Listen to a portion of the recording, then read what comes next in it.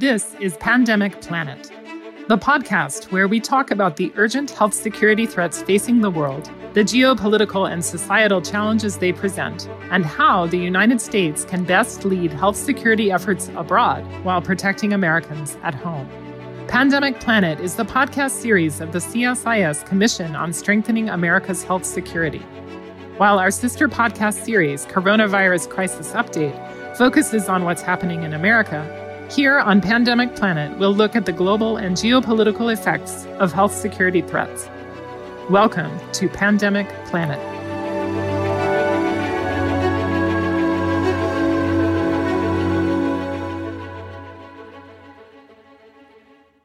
Hello, I'm Catherine Bliss, Senior Fellow and Director for Immunizations and Health Systems Resilience with the CSIS Global Health Policy Center. This episode of Pandemic Planet is an edited version of a live conversation I had on November 15th with Seth Berkley, Chief Executive Officer of Gavi, the Vaccine Alliance. We're here to discuss the COVID-19 pandemic, lessons learned over the last 2 years, and opportunities for improving the global distribution of COVID-19 vaccines. Seth was last at CSIS in February of 2020, just as cases of COVID-19 were starting to increase in Europe, particularly Italy. The occasion was an event looking ahead to Gavi's replenishment and next work phase, scheduled for later that year. But even in February, we had talked quite a bit about the coronavirus outbreak and how it might unfold. In particular, we discussed the importance of international cooperation, solidarity really, in the face of a pandemic, and how institutions might need to be reformed or retrofitted in order to ensure equitable access to new technologies like vaccines. Just a few months later, in April of 2020, the global community did come together to launch the Access to COVID-19 Tools Accelerator. It placed special emphasis on ensuring globally equitable access to COVID-19 therapies, diagnostics, and vaccines. Now, COVAX is the vaccine pillar within the ACT Accelerator. Within COVAX, which Gavi co-leads with the World Health Organization and the Coalition for Epidemic Preparedness and Innovation, or CEPI, Gavi oversees vaccine procurement and distribution through the COVAX facility. It also manages the advanced market commitment to ensure eligible lower and lower middle income countries can access COVID-19 vaccines. We're here today to talk about COVAX, its past, its present, and its future. Seth, welcome back to CSIS. Thank you so much. So when we spoke about a year ago, and of course at that point it was by Zoom as opposed to in person, but this was for the inaugural episode of our podcast series, Pandemic Planet, you said that the work of setting up COVAX over the previous 6 months had been kind of like building a sailboat when you're in a storm in the middle of the high seas. Now, it's certainly no secret that it hasn't always been smooth sailing, and if you'll permit me to extend the metaphor, you've been in uncharted waters a lot of the time. Now, early on, COVAX placed a big bet on the AstraZeneca vaccine, with plans for manufacture by Serum Institute of India. But then when the Delta variant caused a huge COVID surge in India in April of 2020, the government instituted export controls, and those have only recently been lifted. At the same time, the market for vaccines has been very difficult to read. First, it was high-income countries going around COVAX and pursuing bilateral deals focused on national interest. Then we saw industry prioritizing sales to the highest bidders. But we've also seen the African Union negotiate bilateral deals with vaccine manufacturers, and then PAHO, the Pan American Health Organization, which is part of the World Health Organization, but also maintains its own regional vaccine procurement, stepped forward with plans of its own. China moved quickly to provide more than 1 billion doses to paying customers, but at the same time that all of this was going, you also faced some challenges in negotiating with the mRNA vaccine manufacturers, like Pfizer and Moderna. So, on top of all this, we're seeing, the forecast that was at 1.2 billion has been, revised now down to 1.4 billion by the end of 2021. And we're seeing the push for boosters in high-income countries for older populations and also now access to vaccines for children threaten to claim significant volumes of vaccine as well. But on the bright side, we're also starting to see a whirlwind of diplomatic effort. The US-led global summit, the COVID-19 summit in September. The recent G20 ministerial, last week, Secretary Blinken's COVID-19 meeting with foreign ministers, and now we've got the upcoming World Health Assembly and a commitment to host Heads of State Summit by President Biden in 2022. So I want to start by looking back at the past, and COVID doesn't have a long history, but it has a rich history for such a short time of being. How did things get off track with some of the forecasting and assumptions about available supplies and manufacturing? And what would you say are kind of the main lessons learned from this short period from April of 2020 until now? So thank you. And that was a very long set of questions in history, some of which I actually don't think is correct. And so what I'd like to do is maybe go back and give a slightly different perspective on some of this, but answer the question on why we are where we are and what could be different. So first of all, the conversation on COVAX actually started in Davos in January, and the question at that point was, is this the big one, or is this just a dress rehearsal for the big one? And the planning for this began because we knew what happened in the previous pandemic around swine flu in 2009, and we didn't want a repeat of that. And what happened at that time was basically wealthy countries bought up all of the doses that were produced, and it took a very, very long time for doses to flow to the south. So the goal in putting together COVAX was to try to think about how we might approach that differently. Now, if I want to start with lessons learned connected to that, we started, of course, with no money. We started with no bandwidth, and those are two important issues because Gavi is an organization known for being lean. Our overhead rate was 2.47%. And so the donors love that, but it didn't give us a lot of bandwidth to be able to scale. And of course, to be able to purchase doses, we needed to raise finance. And we've successfully raised finance, but of course there's a lag time to what you're able to do. So what's interesting to me is to go back and look at what happened. And the reason we started with AstraZeneca is not for the reason that, in a sense we had problems or negotiating with let me be honest about it. So we, of course, looked at what vaccines might come quickly. We looked at the mRNA vaccines. We looked at AstraZeneca. The challenge was in the conversation with the mRNA vaccines, they had already made commitments for those vaccines to go to wealthy countries. So when we discussed what the timeline would be, it was late, and the cost was quite high, and most importantly, they weren't vaccines that had characteristics that were ideal for developing countries. One was a minus 80-degree vaccine for storage with a short shelf life, and the other minus 20. So at the end, we decided AstraZeneca would begin to be the main vaccines, but we always, and this goes back to where CEPI started, believe that what we should have is a portfolio of vaccines. So we've grown a portfolio. We now have the largest portfolio in the world with 11 vaccines that are moving forward. And of course, they come in different timeframes. We eventually, when, as you described, there were challenges with AstraZeneca, we did deals both with the main parent company, which was new to vaccines, and they were doing this now by having an outsourcing of production to many different places, which created its own challenges. But also, we facilitated transfer to the Serum Institute of India. And I know many people have said that's a mistake, but I believe it's the right thing to do. It's still the right thing to do, and I think it's proven by the fact that Serum was able to scale up and deliver over 1 billion doses to India during this time period, financed through the technology transfers and money we put. But what happened, of course, is early on they stopped exports, and that, of course, meant that we had a problem. And so at that point, that's when we asked other countries to provide dose donations for us in the interim before our advanced purchase agreements, came through. So I think this other lesson, and I think it's an important lesson, is, will countries do the right thing? And I think it's an important point because the right thing in a global pandemic is to look at this as a global issue.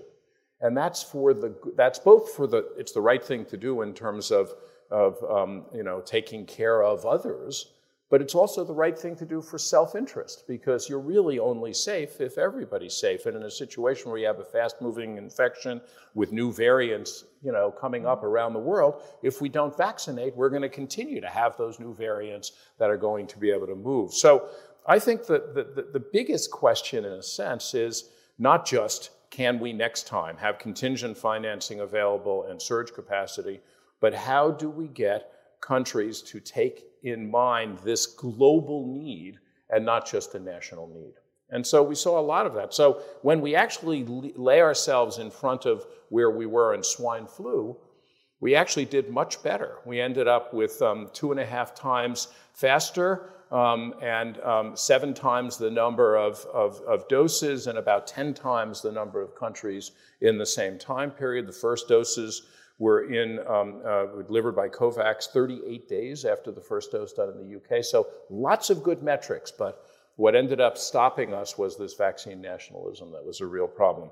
One last point, let me just make one last point, and that is when we finally did make deals with the mRNA manufacturers, the timelines, because of the vaccine hoarding that was going on in wealthy countries, for Pfizer-BioNTech, we were able to get 1.2 million doses in the first half of 2021 and a total of 40 million across 2021. That's all we could get, and we couldn't get any Moderna doses. So at the end, I think one of the challenges is how do we make sure that these are shared across a global landscape? And so thinking about those mRNA vaccines, that countries have donated them, now you've made deals with Pfizer and then Moderna. What would you have done differently from the beginning? I mean, beside the financing, which of course took some time to put together, was there any strategy you would have done differently from the beginning to ensure those were part of that diverse portfolio? Well, I would have taken the Serum Institute of India and put it in Singapore. Now, all joking aside, I mean, obviously one of the things you can do is you can diversify the manufacturing base, but to have companies that have that bandwidth and ability to produce in large quantities quickly and high quality is a skill that doesn't exist in many places around the world. And of course, the challenge here was, had that been Singapore, we would have saturated the marketplace in the first manufacturing run. So, I mean, that's one thing that could be done. But in terms of the mRNA manufacturers, the truth is that they were pursuing serving their marketplace, and there was not, should I say, help from countries to kind of say, no, you also need to supply developing countries at that point. So Gavi was really the logical choice to lead in the procurement and delivery questions with COVAX, along with lead the AMC. But in some ways, this really meant moving away from just working with the 73 countries, the lowest income countries that had really been so much a part of Gavi for the previous 20 years, and really taking on engagement with a much larger set in some ways. As you all kind of moved into this new level of engagement with countries around the world, was your board concerned about its core mission and financial obligations? And were there sort of resources or assets or skills that Gavi, as an institution that had been focused just on that smaller group of countries, could have used and to really move forward this newer agenda?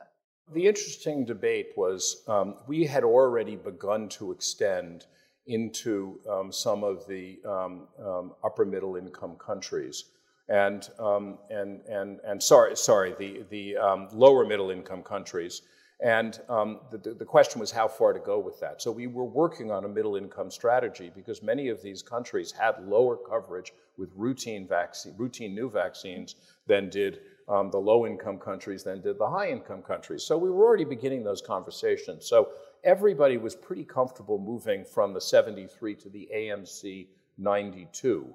And that debate went very well. The more complicated debate was whether we also worked with the upper middle income and the high income country. And in that group are obviously some countries that would get vaccines from no other source and had issues in terms of embargoes and challenges, small island states and others that would have a problem doing this. And so there was a debate back and forth. The one thing the board said that was very important is we don't want those upper income and upper middle income countries to hurt the Gavi balance sheet. So we had to, in essence, financially isolate those two. And that became a very important discussion point because in the upper middle income countries, there were a number of countries that had very low credit ratings and had challenges, and how did we deal with guarantees? The second thing that happened that was very interesting is when we opened this up and 195 countries joined. I think that's an extraordinary number because it, in essence, was the largest gathering of countries coming together. It actually exceeded the number in the Paris Climate Accords to work together on a problem. It showed at least a desire to work together.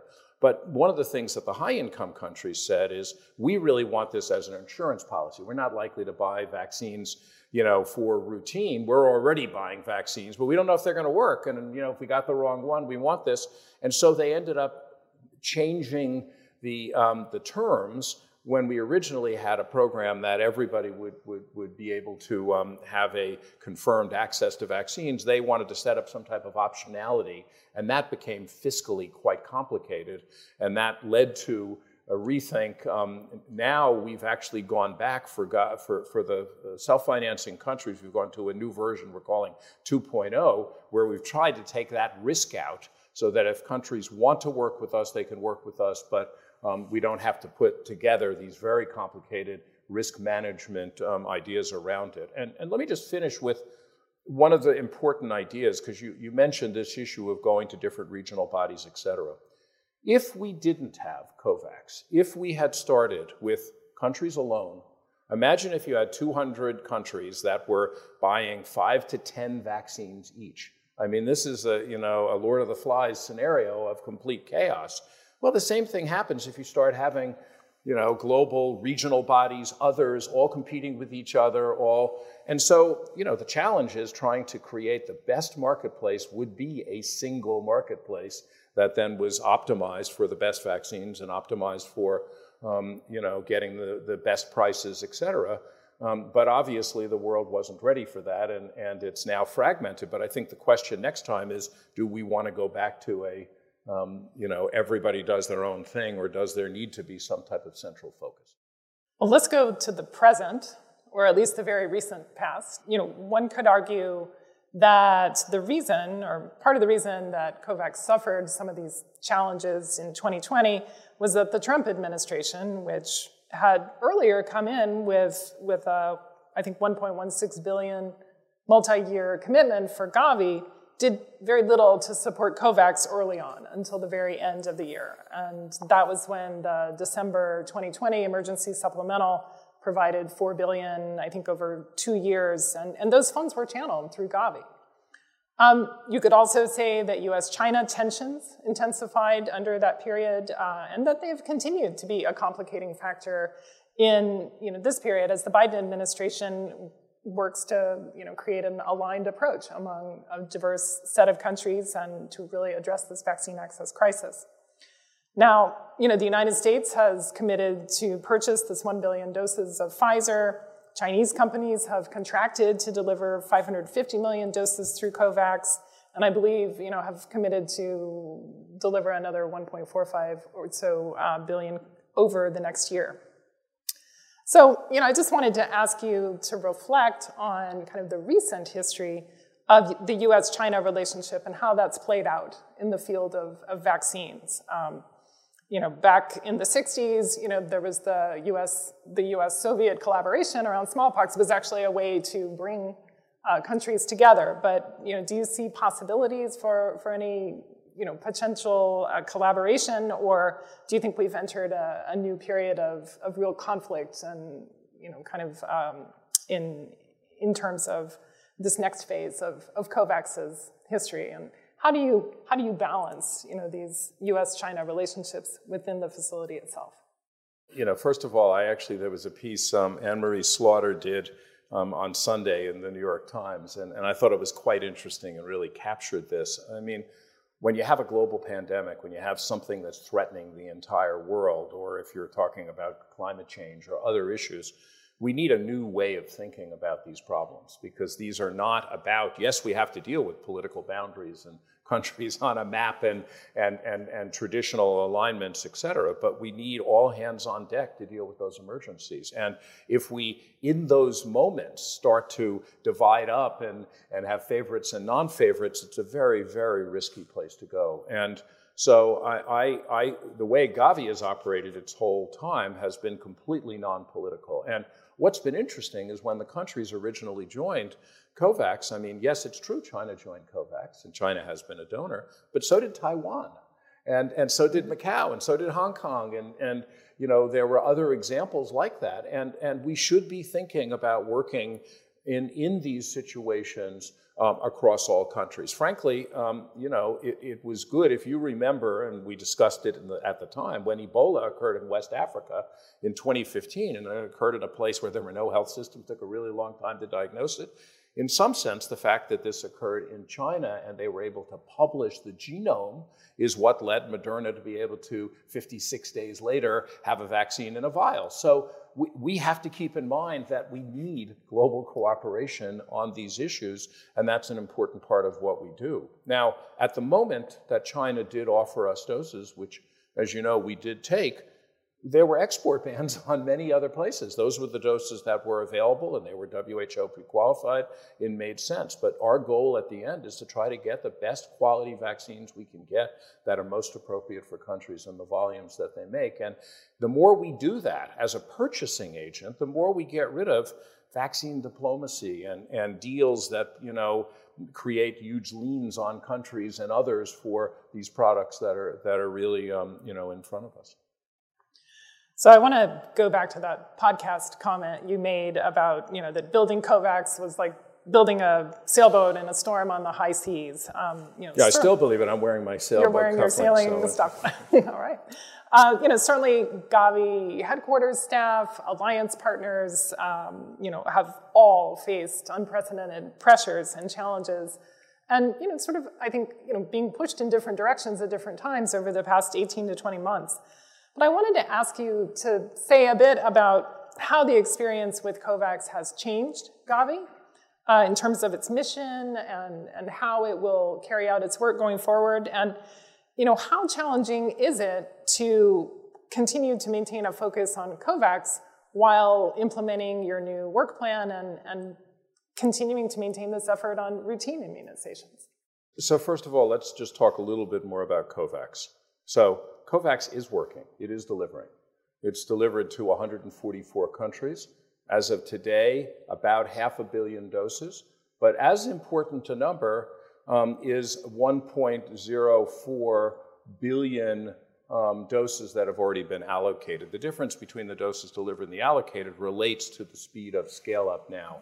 And so our original goals were to deliver 950 million doses to AMC countries, 950 million doses to self-financing countries, and 100 million doses for the humanitarian buffer. And turns out self-financing countries did not want that 950. They did a lot of deals, so those numbers have actually come down, and we will deliver less than those numbers. But we will certainly get very close if we don't get to the number we originally promised. And I think that the challenge in thinking about this is that there was a moment where everybody wanted everything instantaneously, which is true in a pandemic, and that led to the kind of vaccine panics that existed. But I mean, you can't make it happen that quickly. Now, getting back to your broader question, the biggest frustration for us is, you know, we deliver more than half of the world's vaccines. So we have a lot of experience in doing that. And the challenge is we normally predict out 5 years. We even have 10-year projections on what those are like. And in this case, we just didn't have that. It was moving too quickly. We moved to donations, which came with short shelf life. We didn't know what brands. And that let down countries because countries couldn't plan well. For the countries that we had worked with, we had a relationship. We could explain that. For others that we didn't know well, it really looked like we didn't understand the need to plan, but we just couldn't get that type of certainty. As we move into purchase doses, we can get that type of prediction and move forward, although absorption capacity is going to be critical. Now, in terms of what's changed in Gavi, we still have to focus. We've had 3 Ebola outbreaks since this started, and we've had to provide vaccines there. We've had cholera outbreaks, we've had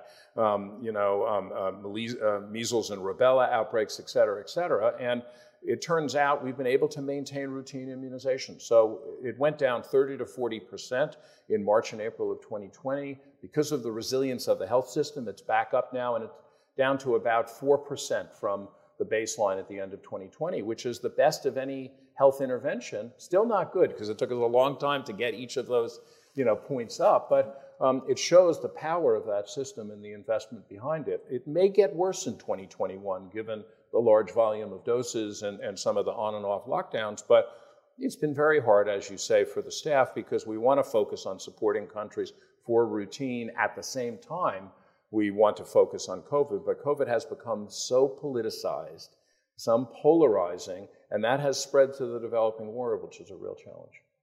Well, let's talk about that as we look toward the future.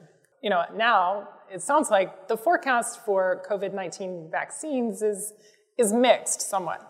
We're likely to see increases in vaccine production on the near horizon, but there is still a concern that the lower income countries will lag behind, either because of the lack of financing to purchase vaccines or an inability to deliver those vaccines the last mile. And then, of course, there's the challenge of actually getting people to want or demand the vaccines once they have access to them. And if gaps continue as they are, we could see a movement of the pandemic basically becoming a challenge in the poorest countries of the world. If the history of HIV and TB is any indication, a plausible scenario is that the poorest countries would be stuck at very low coverage rates for some time. So I don't have a sailing metaphor here, but when you look into your crystal ball, how do you see 2022 unfolding? And how do you see COVAX, with what it's learned over the last 20 or so months, 18 or so months, I guess, how do you see it resetting expectations and expanding its operations to really meet these needs? So 2020 was about supply insecurity and a challenge in supply. Right now, we're just flipping in most countries to issues on demand. And that's going to be where we are certainly going into 2022. Now, at the beginning of 2022, there'll still be some supply issues. And we don't know yet which manufacturers where, but there still will be issues. It won't have stabilized. Hopefully by the middle of the year, maybe. But, again, I don't have the crystal ball that really can tell me that definitively. But what we've learned about delivery is very interesting. So initially, all the countries that we've gotten doses to have by and large been able to deliver them, but that's at small doses. So in essence, the small doses gave them time to begin to work on this. As we've now begun to scale up, and we look at every country on a weekly basis in depth, but daily, we've seen somewhere between 18 and 25 countries that are having problems. Those are low absorption countries. And in those countries, it's a mixed bag of why. Some of them are hesitancy against certain vaccines or hesitancy in general. Some are just poor health systems and lack of health workers, and others. They need intense engagement. So we're focusing more and more on that subset of countries, and we may need to slow down delivery of doses or put it into different allocations to get them those doses in time. The rest of the countries seem to be absorbing well. Now, again, when we get to very high volumes, it's going to be a challenge anywhere, and we'll have to see what the ultimate demand is going to be. And so for planning, it's gotten very complicated. So for 2022, we've changed, as I mentioned already, the self-financing paradigm. And what we need to do for all of the other countries is say, what is the goal you want, you as a country? And that's important because there's been a set of goals that have been put out, 70% of every country by the middle of next year. And the Biden summit talked about doing it by the UN General Assembly of next year. But I think the question we're going to have to ask is, are countries, is that what they want? Are they going to have the demand for that? From a planning point of view, we are planning towards something like that number. But in the countries that have the demographic pyramids that are such that large percentage of the population are young, getting to 70% means doing doses not just in adolescents, but pediatric doses in terms of numbers. And so there's a number of planning assumptions that are going to have to be made to think about that. So it's really important to get a signal from countries, and that needs to be a signal that combines both the political ambition from the political leader, but then also an understanding of what the health sector can deliver and what's realistic for those countries and where they are.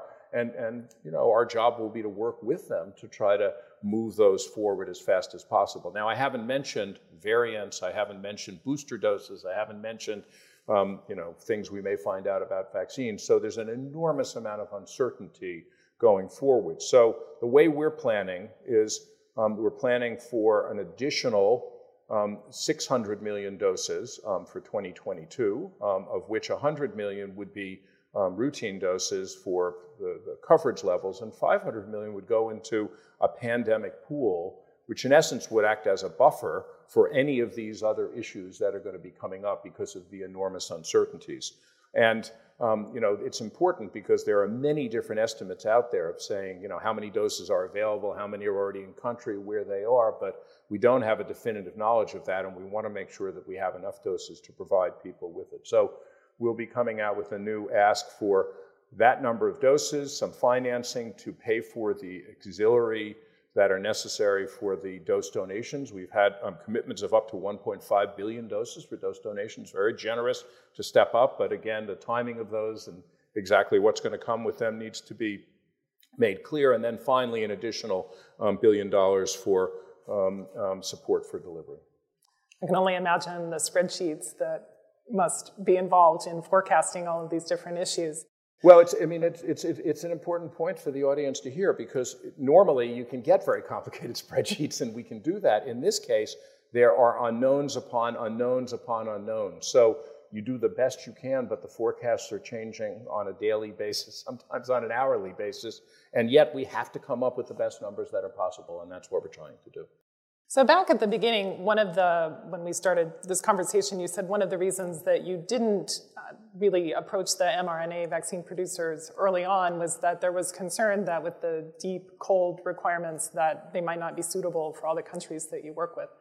How are you finding countries preparing for delivering those vaccines? What kinds of challenges are you facing there? Yeah, so we've actually gotten ultra cold chain out to the countries. 80% of the countries that wanted it now have ultra cold chain in place and is being used. And we will be supplying other countries that want it. So that was a big push to do it. The challenge is not ultra cold chain in a city and central stores, et cetera. That can be done. It's a matter of having the planning and work to do it and training.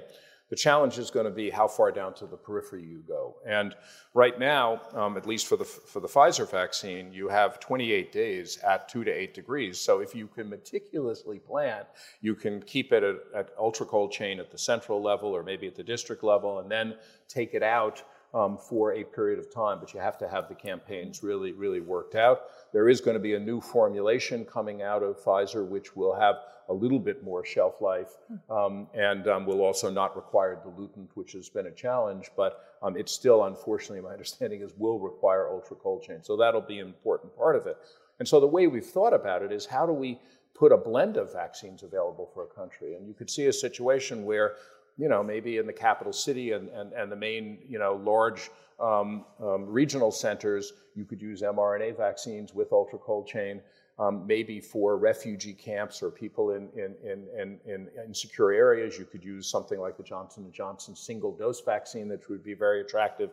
In other areas in the periphery where it's stable, you could use a 2-dose vaccine that is temperature stable and a little bit easier to handle, like AstraZeneca or Novavax or other. And what we need to move, again, is towards a program like that. The challenge in doing that is if everybody is donating or different regional bodies are buying different things, it becomes very hard to plan that. And that has been one of the other planning assumptions that's made it difficult. Well, speaking of regional collaboration, there's been a lot of diplomatic engagement lately, a lot of summits, a lot of ministerials. But some critics are saying that all of these different meetings are kind of more theater than actually productive, and really kind of questioning the whole purpose of all of these gatherings. But then last week, there was the announcement about the agreement between Johnson & Johnson and COVAX to make the vaccine available to people in conflict settings and other areas where there's really not much state presence. I don't know if that's through the humanitarian buffer or in connection elsewhere. But there was also the announcement about the scorecards and accountability mechanisms. But given some of these criticisms, and because there are a number of these diplomatic gatherings on the schedule over the next several months, what can be done to make them more effective and useful from COVAX's perspective? And I guess in your relationship in particular with the United States, is there more that you need diplomatically from the US government to help make some of these gatherings really move the agenda forward? So I think one of the critical issues is there becomes a time where it becomes more of a talking show than a delivery show. And I think what's important now is we still have a problem to solve. We still have to get doses out. We still have to make sure every country has access. We have to make sure people that are in refugee camps, et cetera, have access. So when we are solving problems like the Johnson & Johnson, and by the way, just as a plug, Johnson & Johnson is the only industrial vaccine manufacturer that has agreed to waive indemnification liability. None of the others have. And that's really important, because if we want to have vaccines for those living in those places, they're still covered by our no-fault compensation scheme.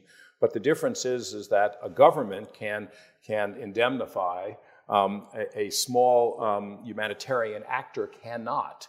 And so the challenge is getting this type of waiver available. And by the way, there are not lawyers operating in these refugee camps. These vaccines have now been used in hundreds and hundreds of millions of people. It's not like it was at the beginning. So we really do hope that all of the companies will eventually agree to this waiver in that very specialized situation in humanitarian buffers. But going back to your broader question, I think the challenge here is working on improving the way we deliver. That's the most important thing we can do in terms of preparing for the future. And we're pivoting very quickly to the theoretical, what might be the new construct, which organization might be the best to run pandemics in the future. We need to make sure we deliver on this one. We need to learn from what we're doing. We need to optimize on what we're doing and make sure that those lessons ultimately are what drive future directions. So a few minutes ago, when you were talking about some of the logistics and the planning and forecasting involved, I wanted to come back to that and some of the capabilities that other organizations can bring to that. Here at CSIS, the Commission has a working group on the Department of Defense and what its capabilities might be, how they might evolve and change in future pandemics. Certainly we saw in the Ebola outbreak in 2014-15, the military, not just the US military, but others as well were involved. Do you ever envision calling on the US or other militaries to assist in or provide advice in the logistics and procurement, contracting, and some of these issues with which those kinds of organizations have experience? Well, first of all, one of our deals is already been done through the military here in the US, but also deliveries in many countries are being done by the military. Of course, we have to be sensitive to some of the rumor mills that are out there and some of the bad things that have been said about this vaccine and not increase vaccine hesitancy. But this should be an all hands on deck, and we should be asking in every country what are the best, which agencies are best able to do this and what skill sets. And in terms of planning, we ought to be thinking about where we get the best data, the best planning to help us move forward. This is the most complex vaccine rollout in history. And, it really does need to have everybody, helping here. What I think, we don't need is just people talking in the abstract about it. It's really about trying to focus in on the problems that exist and fixing them. I just want to come back to that conversation we had in February of 2020 about the global architecture for health security and for dealing with pandemic threats. And just to ask you, in 5 to 10 years, will we still be working with COVAX and ACT-A? Will these institutions be around, or will we see newer and different global health institutions? And, when you're giving a lecture 12 or 15 years from now, what overarching lesson would you share with the people creating those new institutions? So in terms of the lecture 12 years ago, the lecture I think is similar to the lecture I gave 5 years ago about the fact that I gave a TED talk on this. These events are going to occur, and we need to prepare for them ahead of time. Not at the time of Ebola, it was whatever it takes. Anything you need was the message I got 3 months later. It was like, that was yesterday's disease. We're not going to do that. Hopefully it's going to be different at this time, but we need to plan and be thinking about this going forward as a critical priority. But the language you used around this is interesting because COVAX is not an institution. Mm-hmm. And my own personal belief is we don't need new institutions. We already have what it takes. What we need is to use networks. That's the effective way to scale up and to scale back down. And the nice thing about a networked approach is you bring the people you need. So WHO and UNICEF were groups we worked with out of the alliance.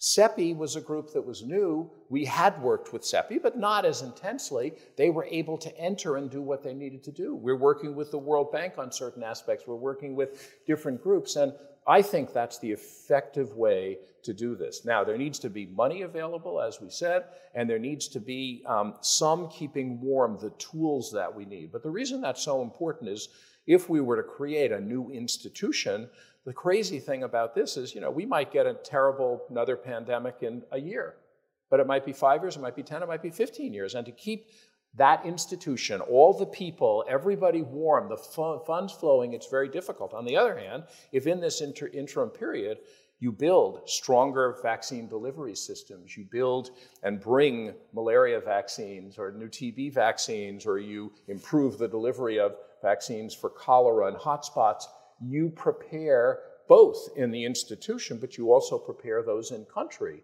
to do a better job of delivery.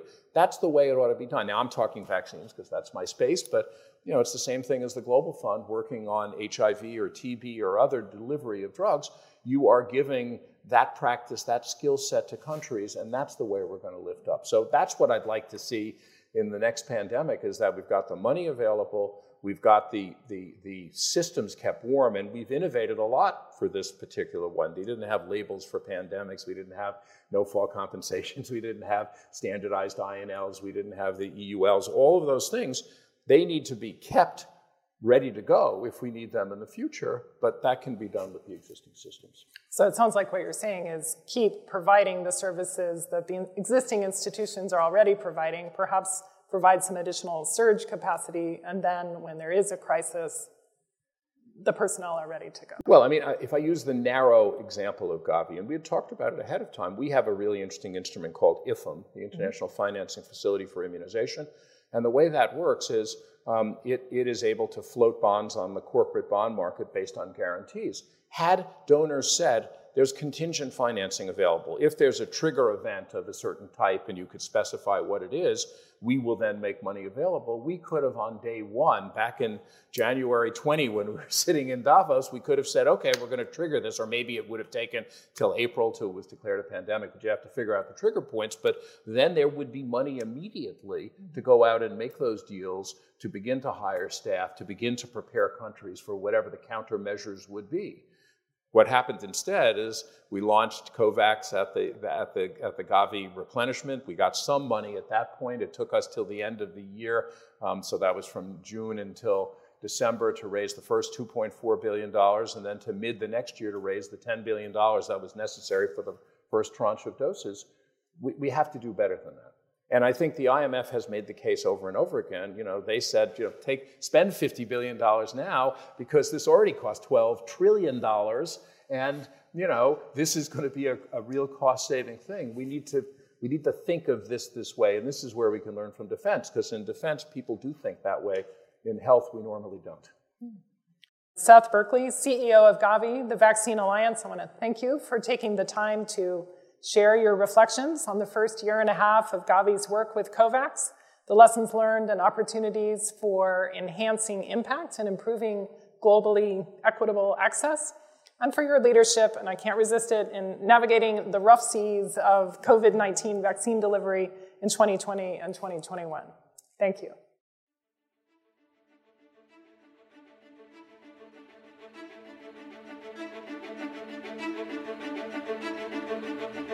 If you enjoyed this podcast, check out our larger suite of CSIS podcasts. From Into Africa, The Asia Chessboard, China Power, AIDS 2020, The Trade Guys, Smart Women, Smart Power, and more. You can listen to them all on major streaming platforms like iTunes and Spotify. Visit csis.org/podcasts to see our full catalog